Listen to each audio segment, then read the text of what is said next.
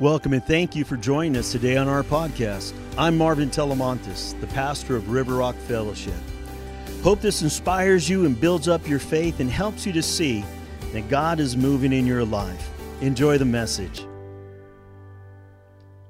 And if you're hearing us via podcast, thanks for joining. We hope that this message would help you take your next step closer to Jesus as we do this together.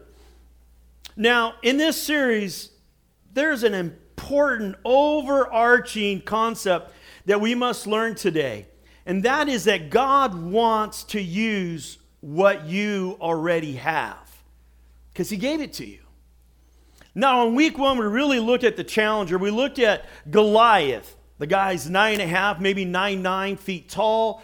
If you look at the word lion, where it says Lion of Judah here, that's how tall he was. Okay? An average door is about 6 feet, 8 inches. And so if you go beyond that, you're going to see how much taller you had to go to get that. Scholars believe he weighed about 580 pounds undressed. His chainmail was 125 pounds. And you can start adding up everything. He was well over 600 pounds dressed. That is one big boy. Would not want to feed him, or how many gallons of milk would you have to buy for that kid? So then last week we began to look at the shepherd boy, David. And we found out, boy, did he have a family past. They thought he was illegitimate. Even David said himself in Psalms that he was conceived out of adultery. That's what he believed. We find out through Jewish tradition that really what happened is there was a little switcheroo, and mom actually went in instead of the maidservant with Jesse, and she never told him that she was conceived by her husband. Can you imagine the shame she must have encountered by the whole family in the neighborhood? And we also find out that this guy had a really special relationship with God. He loved the Lord. So even though others didn't want him to do this or do that, and his oldest brother said, "What are you doing here? Who's taking care of those few sheep?" He was always being picked on. He found a way. I believe his life story was preparatory for what he was about to do with that lion at the valley floor, because he could handle all the criticism and ignore it, as we'll see today. So we've looked at Goliath, we've looked at David, and now I know some of you are being like, "Pastor, when are you going to get into the fight? I want to see the battle. I want to get it." We're going to get into that today. So one of the things I want to really look at is there's this one unique thing that seems to be going on from generation to generation through millennia, and that is this thought process that we can have about gift mixes or what other people have. Have you ever not noticed that you look at someone and you go, "I wish I had what they had"? Oh, I know, I'm the only one in the room. I get it. If I was only taller, if I was only prettier, if I was only more handsome, if I only had more muscles, if I was only as gray as Pastor. I mean, I get it. And if you were to look at 1 Corinthians chapter 12, verse 4 and 11, and do that in your own time, you'll find the Holy Spirit helps us to see and to learn that these gifts are how God desires to use us, and that you have unique giftings sent to you by God. How differently this story of David and Goliath would have been if David would have not looked at his gift mix, but would have looked and said, "I wish I was a whole lot more like King Saul. I wish I could be like those Israelite soldiers. I wish I was big and not as ugly as Goliath." But he didn't do that. You know what he looked at? He looked at what God had done in his life, God had done in him and through him. The lions, the bears, the wolves. It didn't matter. God was always with him. And because of that, he became a psalmist and he sang. He was always in his presence. So he saw this as just another wild beast. Let's get it on. Matter of fact, this is going to be easier because he's a much bigger target. Incredible. So let's go right to the text. There's a lot of reading here, but it's worth the read to see the whole story. In 1 Samuel chapter 17, we'll start at verse 32. Then David said to Saul, so what has happened? David has come into the camp. He's saying, hey guys, what's going on? He's giving the cheese over the commander. And he starts to say, hey, what am I hearing? What will the king give for the one who destroys and kills Goliath? Free taxes and he gets the girl? Say it again. And so finally they bring David to Saul because he's the only one who has shown interest in wanting to go down to the valley floor to fight the giant. Now you got to understand a little bit of the picture here. You see, the Philistines, well, they really are a coastal, they're seafaring type people. And so they come from the Mediterranean and they're coming over the ridge and everything towards Jerusalem because they want to come into this particular area on the south side so that they could divide one part of Israel from the other part of Israel and divide them in two so they would easily conquer. In doing this, they come and they're on the south side of this huge cliff, and there's a valley floor, and then up on the north side there is now the armies of Saul, the Israelites. They had heard that the Philistines were coming, so Saul quickly came before they could get into the spot they wanted to get in. And now they're at an impasse. And the reason for that is if Israel was to come down to the valley floor, well, all of their artillery would be going off. The arrows would be shooting and all the projectiles, and they would just be torn to bits as they were coming down towards the valley floor. Well, the same would be true for the Philistines if they were to come down from the south side toward the valley floor. They would be pummeled by Israel with their projectiles and arrows. So everybody stayed where they were at. For weeks and weeks they did this. And now, Philistines said, hey, single-hand combat, practiced throughout ancient times. We don't want all the bloodshed, we just want the slaves. We'll bring ours, you bring yours. Whoever wins, that side takes the plunder and all the slaves. So now David is now before the king. And he says, you don't have to worry. I got this. So this is where we pick up in verse 32. Then David said to Saul, let no man's heart fail because of him meaning Goliath. Your servant will go and fight with this Philistine. I mean, this kid's 17 and 19 years of age. He's going, hey, coach, I got this. Just give me the ball. Ain't no thing. I got this. Verse 33, and Saul said to David, you're not able to go against this Philistine to fight with him, for you are a youth, and he is a man of war from his youth. I like this part. But David said to Saul, in respect, your servant used to keep his father's sheep, and when a lion or a bear came and took a lamb out of the flock, I went out after it and struck it. How did he strike it? Most likely with a sling. And delivered the lamb from its mouth. And when it arose against me, I caught it by its beard. Wow. And struck it and killed it. Your servant has killed both lion and bear, and this uncircumcised. Did you catch that? Meaning he has no covenant with Jehovah God. This uncircumcised Philistine will be like one of them, seeing he has defied the armies of the living God. 37. Moreover, David said, the Lord who delivered me from the paw of the lion and the paw of the bear, he will deliver me from the hand of the Philistine. That's confidence. What faith. And Saul said to David, go, and the Lord be with you. Now catch this part, verse 38. So Saul clothed David with his armor and he put a bronze helmet on his head. He also clothed him with a coat of mail. Now, some thought, well, maybe he's trying to be helpful and everything else. I just got a little thought to put out there. What if he put on his armor so that when this kid wins, he gets the credit for it? People would think that actually Saul was in that costume. I'm just saying.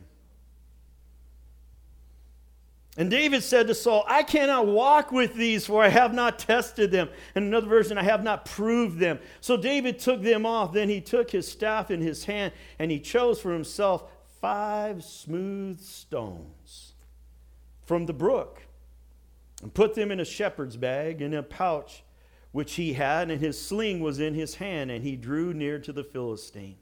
So the Philistine came, and he began drawing near to David, and the man who bore the shield went before him. That's critical. We'll get into that in a second. 42, and when the Philistine looked around and saw David, he disdained him, for he was only a youth, ruddy and good looking. Why? Because Goliath was worse than ugly. He was ugly. So the Philistine said to David, am I a dog? He's offended. He's insulted that you come to me with sticks. Do you see the plural there? We'll come to that in a little bit. And the Philistine cursed David by his gods, his pagan gods, right? And the Philistine said to David, come to me. Come here. And I will give your flesh to the birds of the air and the beasts of the field. Then David said to the Philistine, you come to me with sword and with a spear and with a javelin, but I come to you in the name of the Lord of hosts, the God of the armies of Israel, whom you have defied. This day the Lord will deliver you into my hand, and I will strike you and take your head from you. And this day I will give the carcasses of the camp of the Philistines to the birds of the air, the wild beasts of the earth, that all the earth may know that there is a God in Israel. Then all this assembly shall know that the Lord does not save with sword and spear.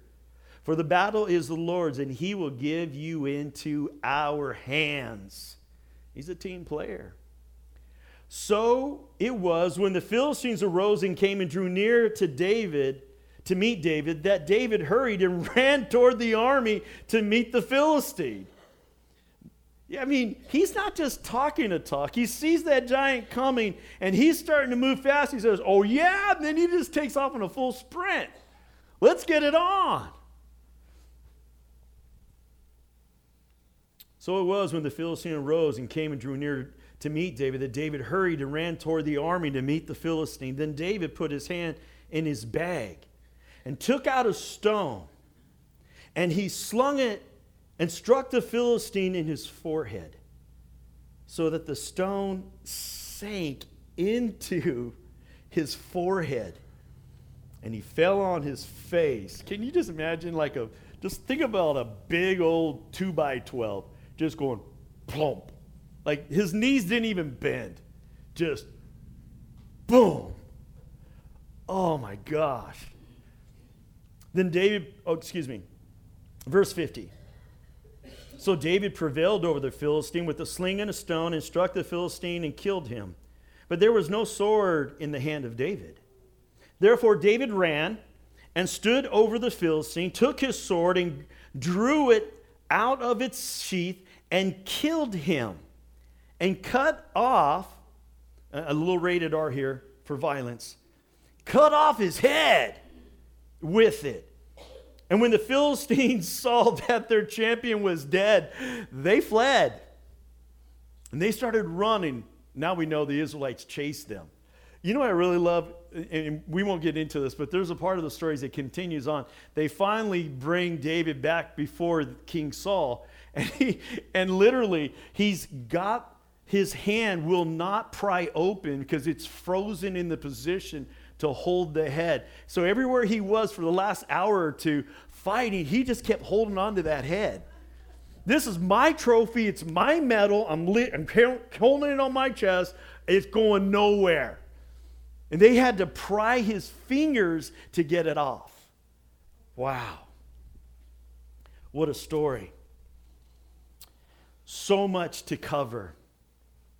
You see, in ancient warfare, there are three parts to warfare. There's the cavalry, those who are on horses and on chariots. Then there's the infantry, man-to-man, hand-to-hand combat. And then there's the artillery.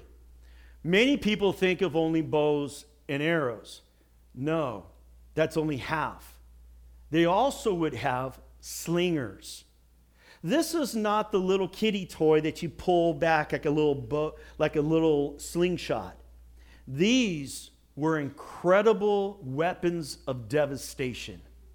Two long strings with a little pouch in the middle. You would hold it in such a way that you could let go of one of the strings, releasing the projectile out of the pouch, and the accuracy was unbelievable. So let's talk a little bit about this. When this devastating weapon is used properly, it spins. Sometimes they spin it here on the side, sometimes they spin it overhead. But when they get it to full revolution, they're going 6 to 7 revolutions per second, depending on how long is the sling. Some are short, some are very long. That means the projectile is going about 35 meters per second. The stones in the mountains there in Elah are not typical rocks. These rocks are double density. They're what you would call barium sulfate rocks. It's like nature's lead bullet. It is super heavy, super dense. And they have much more stopping power than a typical rock would have. Now, they say that the ballistics or the stopping power of a projectile sent from a sling is comparable, catch this, to a .45 caliber revolver. This is a devastating weapon. This is not a toy. Now, what about accuracy? We know from medieval records that slingers could hit targets as far as 200 yards away without a scope, okay? That's pretty impressive. That the medieval tapestries like we have up here literally show signs that they were used to actually hit birds in flight. So we know historically and through the records that slingers could actually hit birds in flight. Now that's pretty accurate. So David goes to fight the giant, and he's not 200 yards away. A lot of people speculate he's probably somewhere between 15 to 30 yards tops. Now for a slinger, that's close. And when you're 580 pounds undressed, can you imagine the size of his head? That is one ginormous target, especially for a slinger. So, slingers throughout ancient warfare were really, in many ways, the determining factor of what way a conflict would end up. So David is a slinger, but Goliath is heavy infantry. He's coming with a javelin, a spear. He's got this humongous sword. He's got all of this armor on, things covering his shins and his arms, and he's just this monstrosity. But he's got what's really called acromegalia. We call it giantism. Giantism really is more specific towards children. It's when they get to the point where the bones have now fused together and all those plates are frozen together, then it goes into what is now called acromegalia. And basically what happens is there's a benign tumor behind the pituitary gland, and it just produces an abundance of growth hormone. I just would have liked to have a little bit.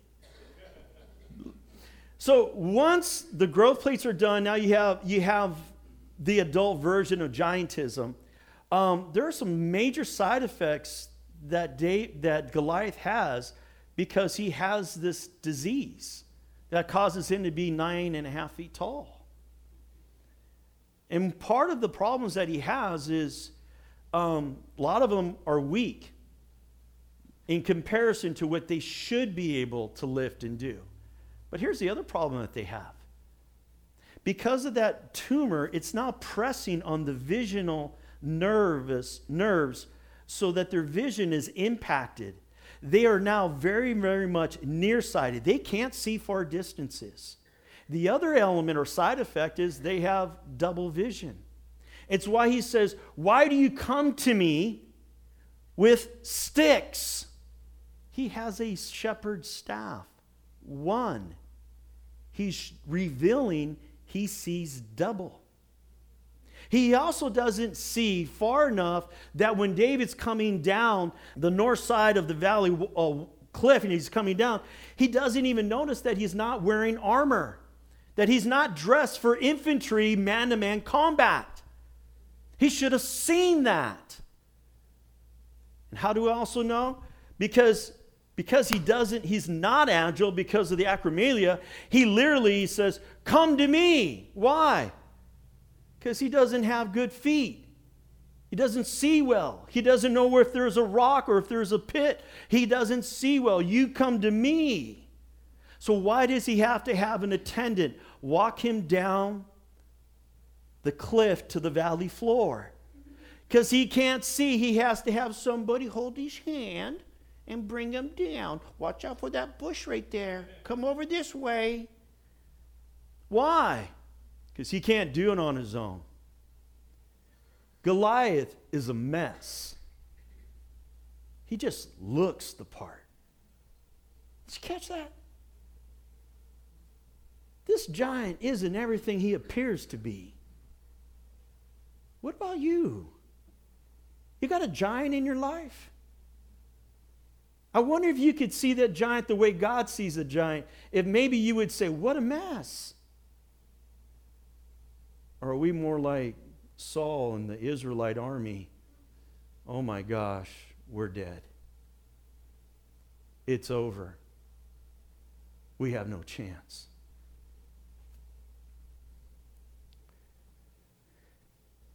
There's a lot going on in this passage. But I want to focus on 3 specific things that are important to catch. And before I get to that, let me close some of the different comparables that I made between David and Goliath. You quickly will begin to see that because David, well, we would call him a modern day sniper. How many guys have ever heard, don't come to a gunfight with a knife, right? And that's what he did. He brought his sword and he brought his sling. He brought his sniper rifle. Now, when he killed him, well, we don't know. What happens is he takes that sling and he throws it, and he just, a beeline right here. And the scripture says it literally embedded. So that means he had to have broken or penetrated the skull. And that he falls flat out. So he is either unconscious or he's dead. No problem. Let's make sure. And that's when David goes up and takes his sword. And then he cuts his head off. To God be the glory. So let's look at 3 specific things that I want to highlight from this fight. Just about David. David had the ability to block out the white noise. How many remember the black and white TVs?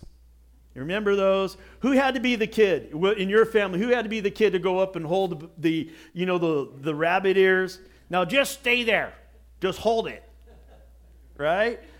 And if you didn't, you would get the snow, right? What we call that noise, that's what we call white noise. Where you get abundance of frequencies together, and it just makes that. And it's like people sleep to that. People now buy machines so their kids could sleep to that noise.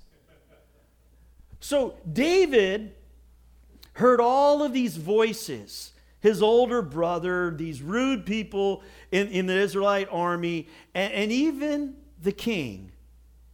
And he was able to black out all of those voices as though if it was just white noise. I'm not going to listen to it. It's not worth it. There in verse 33, that you can look on your notes if you want, but it's not on the board. And Saul said to David, "You are not able to go against the Philistine to fight with him, for you are a youth. He a man from his youth." I mean, this sounds like a statement that would hold most people back from stepping forward into their calling. Not David. He knew how to shut out those voices that didn't line up with God. Last week we talked about that there are some people who will try to hold us back, who will try to look down on us, try to control us. And there are those in our life that regardless of what we do, they will try to keep us from where we need to go. And sometimes they don't even know they're doing it. They often come at us with doubt, or even worse, rejection. Saul seems to be looking down at David because of his youth. And David just has a way of just saying, I'm not receiving that. It's just white noise compared to the call of God and what God is doing. I'm following that. So one way to discern if there's white noise in your life or if it's the voice of God is to ask a few questions. Questions like, is this a godly voice? Does this voice hold godly wisdom? Does this voice demonstrate authentic care for me and my loved ones? Does this voice violate the Word of God and who God is? It's questions like this that will really allow you to see and discern the difference between the voice of God versus white noise. I see the enemy. Again, you would have to look in your notes here. Verse 34, 36. But David said to Saul, your servant used to keep his father's sheep. When a lion and a bear came and took a lamb out of the flock, I went out after it and struck it and delivered that lamb from its mouth. And when it arose against me, I caught it by its beard and struck and killed it. Your servant has killed both lion and bear, and this uncircumcised Philistine will be like one of them, seeing he has defiled the armies. This guy had his theology straight. You don't behave this way towards God. He has clearly said that he is the enemy. Ain't no thing, let's go do this. He's looking at his past. I said he's looking at his past to see the victories and the provision that God has provided throughout his past. There was nobody there to help him when he went against a lion or a bear. He was alone. If he messed up, one wrong slip of the footing, he's dead. He doesn't focus on that. He focuses on what God has done. God has provided my strength. God has provided the intelligence. God has provided the reflexes, all the senses I need to do what I need to do. And he'll do it again with this beast. David is focused on God.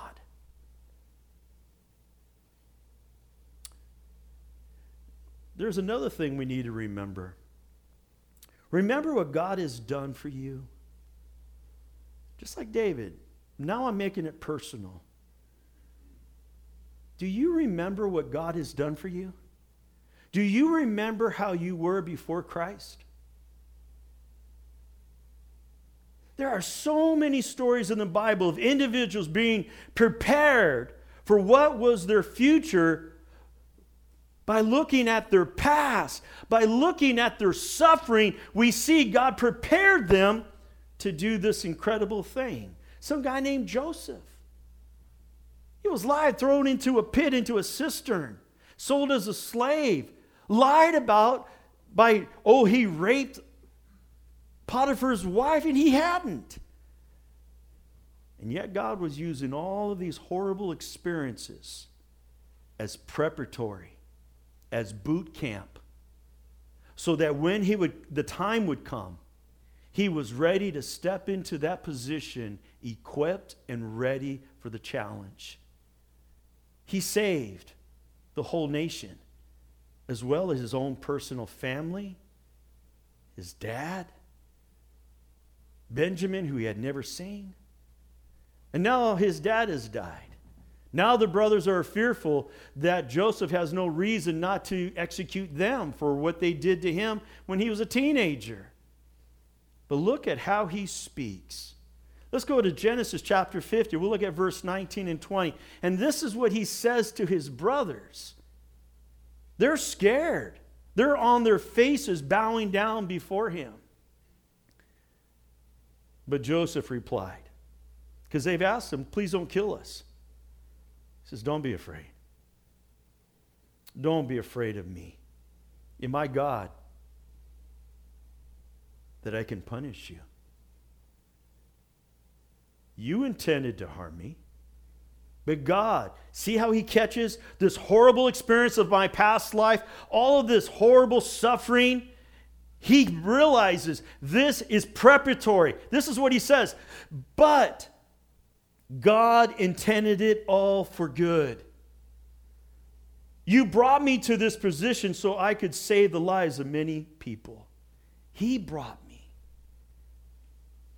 Joseph saw that everything that happened horrible in his life was God preparing him so he could save the lives of all these people. And he didn't even know their names.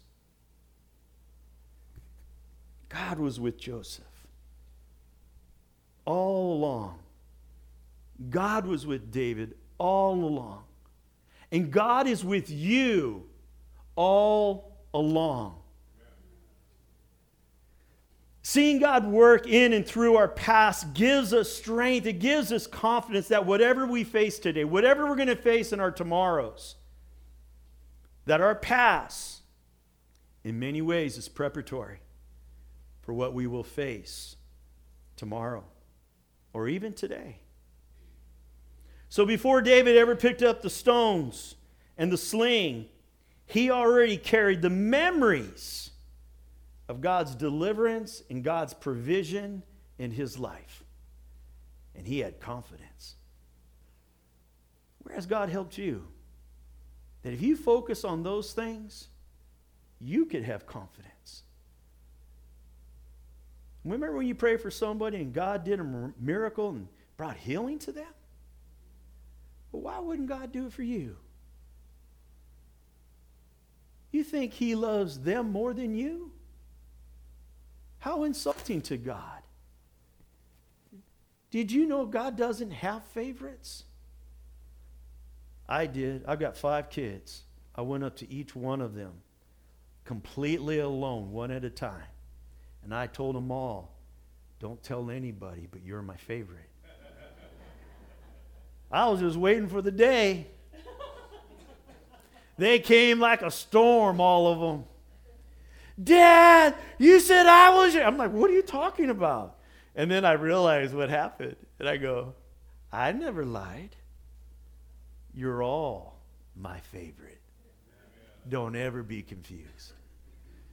Dad, that's not funny. Yeah, it is. It's really funny.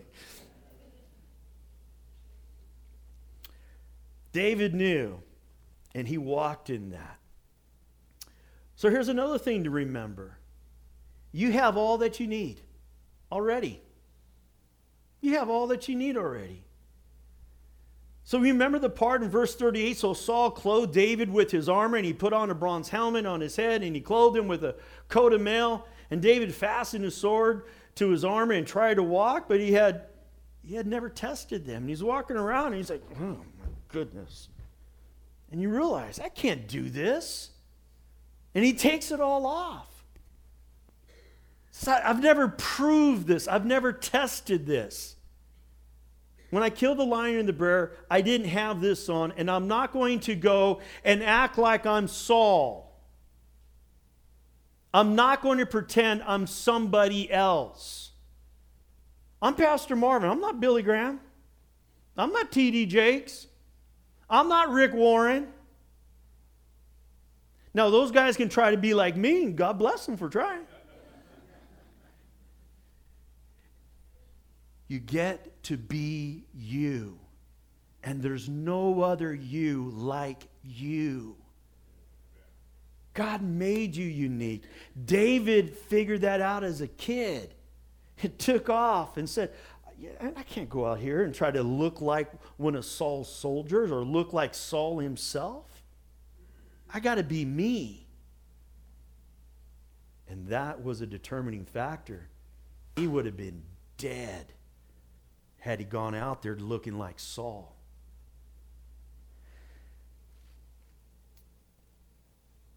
Many of us are trying to fit into somebody else's clothes, even today.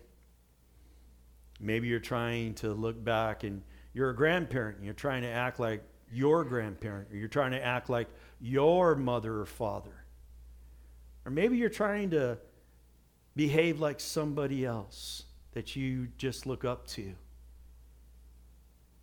Could I help you with that? Stop it. Your spouse married you. They want you. If you're single, don't try to be somebody different. Nobody's going to be attracted to you if you're somebody else. They want you. It's confusing when you're not you. Who knows what I'm talking about? So David put away all that extra stuff and he found 5 smooth stones. And he added that to the faith he already had in his heart. And now he was ready. Got rid of all the white noise. Remembered everything God had already done in his life. And he went one step at a time. No hesitation. He had his gift mix. He had the power of God on his side. And he went for it. Folks, it's powerful to start believing you already have all that you need to defeat the giant in your life. That's powerful. There are a lot of us here today who feel trapped in an endless loop of white noise. Too many voices. There's too many experiences of shame and regret. Or this defeat or that defeat. And our confidence is just dwindling. And I'm here to tell you, stop. You've got it. Be the kid when the coach is looking, who do I got left to pitch? Right here. Give me the ball, coach. I'm a coach. I'm gonna tell you, when I see that kid with those big eyes, and he's not saying a word, but he's sitting on that bench and he's on the edge of it going, come on, coach. I'm right here. I'm right here. I'm ready, coach. You're like, come here. Come on, Johnny. Go get him. You just let him be. Where's your confidence? It's been dinged. I know mine's been dinged. But it's time. It's time to look at the giant for what that giant really is. Blind old fool. Nothing but a big target. Thinking I'm going to play by his rules. Hand-to-hand, infantry. Nah. I'm not playing by your rules. I'm taking out my sling. Go with your gifts. Don't fight by their rules. That's what we did in America. Oh, Britain came over. Get in a straight line and let's shoot each other. What part of Stupidville are you from, England? We don't fight that way. That's not manly. Well, pick up your dead and go home then. God gave you gifts. Play by His rules. You see, folks, the more time you spend in the Lord's presence, meditating on His words, just meditating on being in His presence, just be in His presence. Ask the Lord, Lord, I know you love me. Lord, can you show me why you love me? Lord, can you show me? Lord, show me what lie I believe about you, what lie I believe about me. God, can you show me the truth? The truth about you? Can you show me the truth about me? And then God, forgive me for believing the lie. God, set me free. Set me free. Do you know there's a lie that says you're too old to change? It's not true. It is if you believe it. There's nobody more blind than the person who refuses to see. There's nobody more deaf than a person who refuses to hear. Don't be stubborn and obstinate. Let God do in you what you never thought possible. You might laugh and be filled with joy. So, folks, as we close, remember from this story of David and Goliath, it's not a children's Sunday school story. Giants, maybe one of the big lessons, giants are not as big and powerful as they may appear. I don't know how big your giant is, but there's some weaknesses in that giant that the average person doesn't see. There's some issues with that giant that you may not see. But when you walk in your gift mix, when you walk in your faith, God could bring down any giant. Father, I pray for everybody here today. I pray that you set the captive free. Lord, what an incredible day. Pentecost Sunday. Lord, where you poured out your Spirit and the believers spoke in glossolalia, in the language of other tongues. And people heard it in their own native language. God, do a miracle in us. Pour out your Spirit. Lord, use us the way you did David to take out giants that are offending you, offending your people. Take out our giants. Help us to not make life always about me, myself, and I. Help us to be kingdom focused. Help us to see just how great your love is and that you're more than enough. Pour out your Spirit on your people. In Jesus' holy name. Amen. Well, we hope this message helps you to take your next step closer to Jesus. Here's a great question to ask yourself right now. How will I be different because of what I just heard today? Well, for more info about us, go to rrf.church or find us on Facebook. I'm Pastor Marvin, thanking you for taking the time to join us.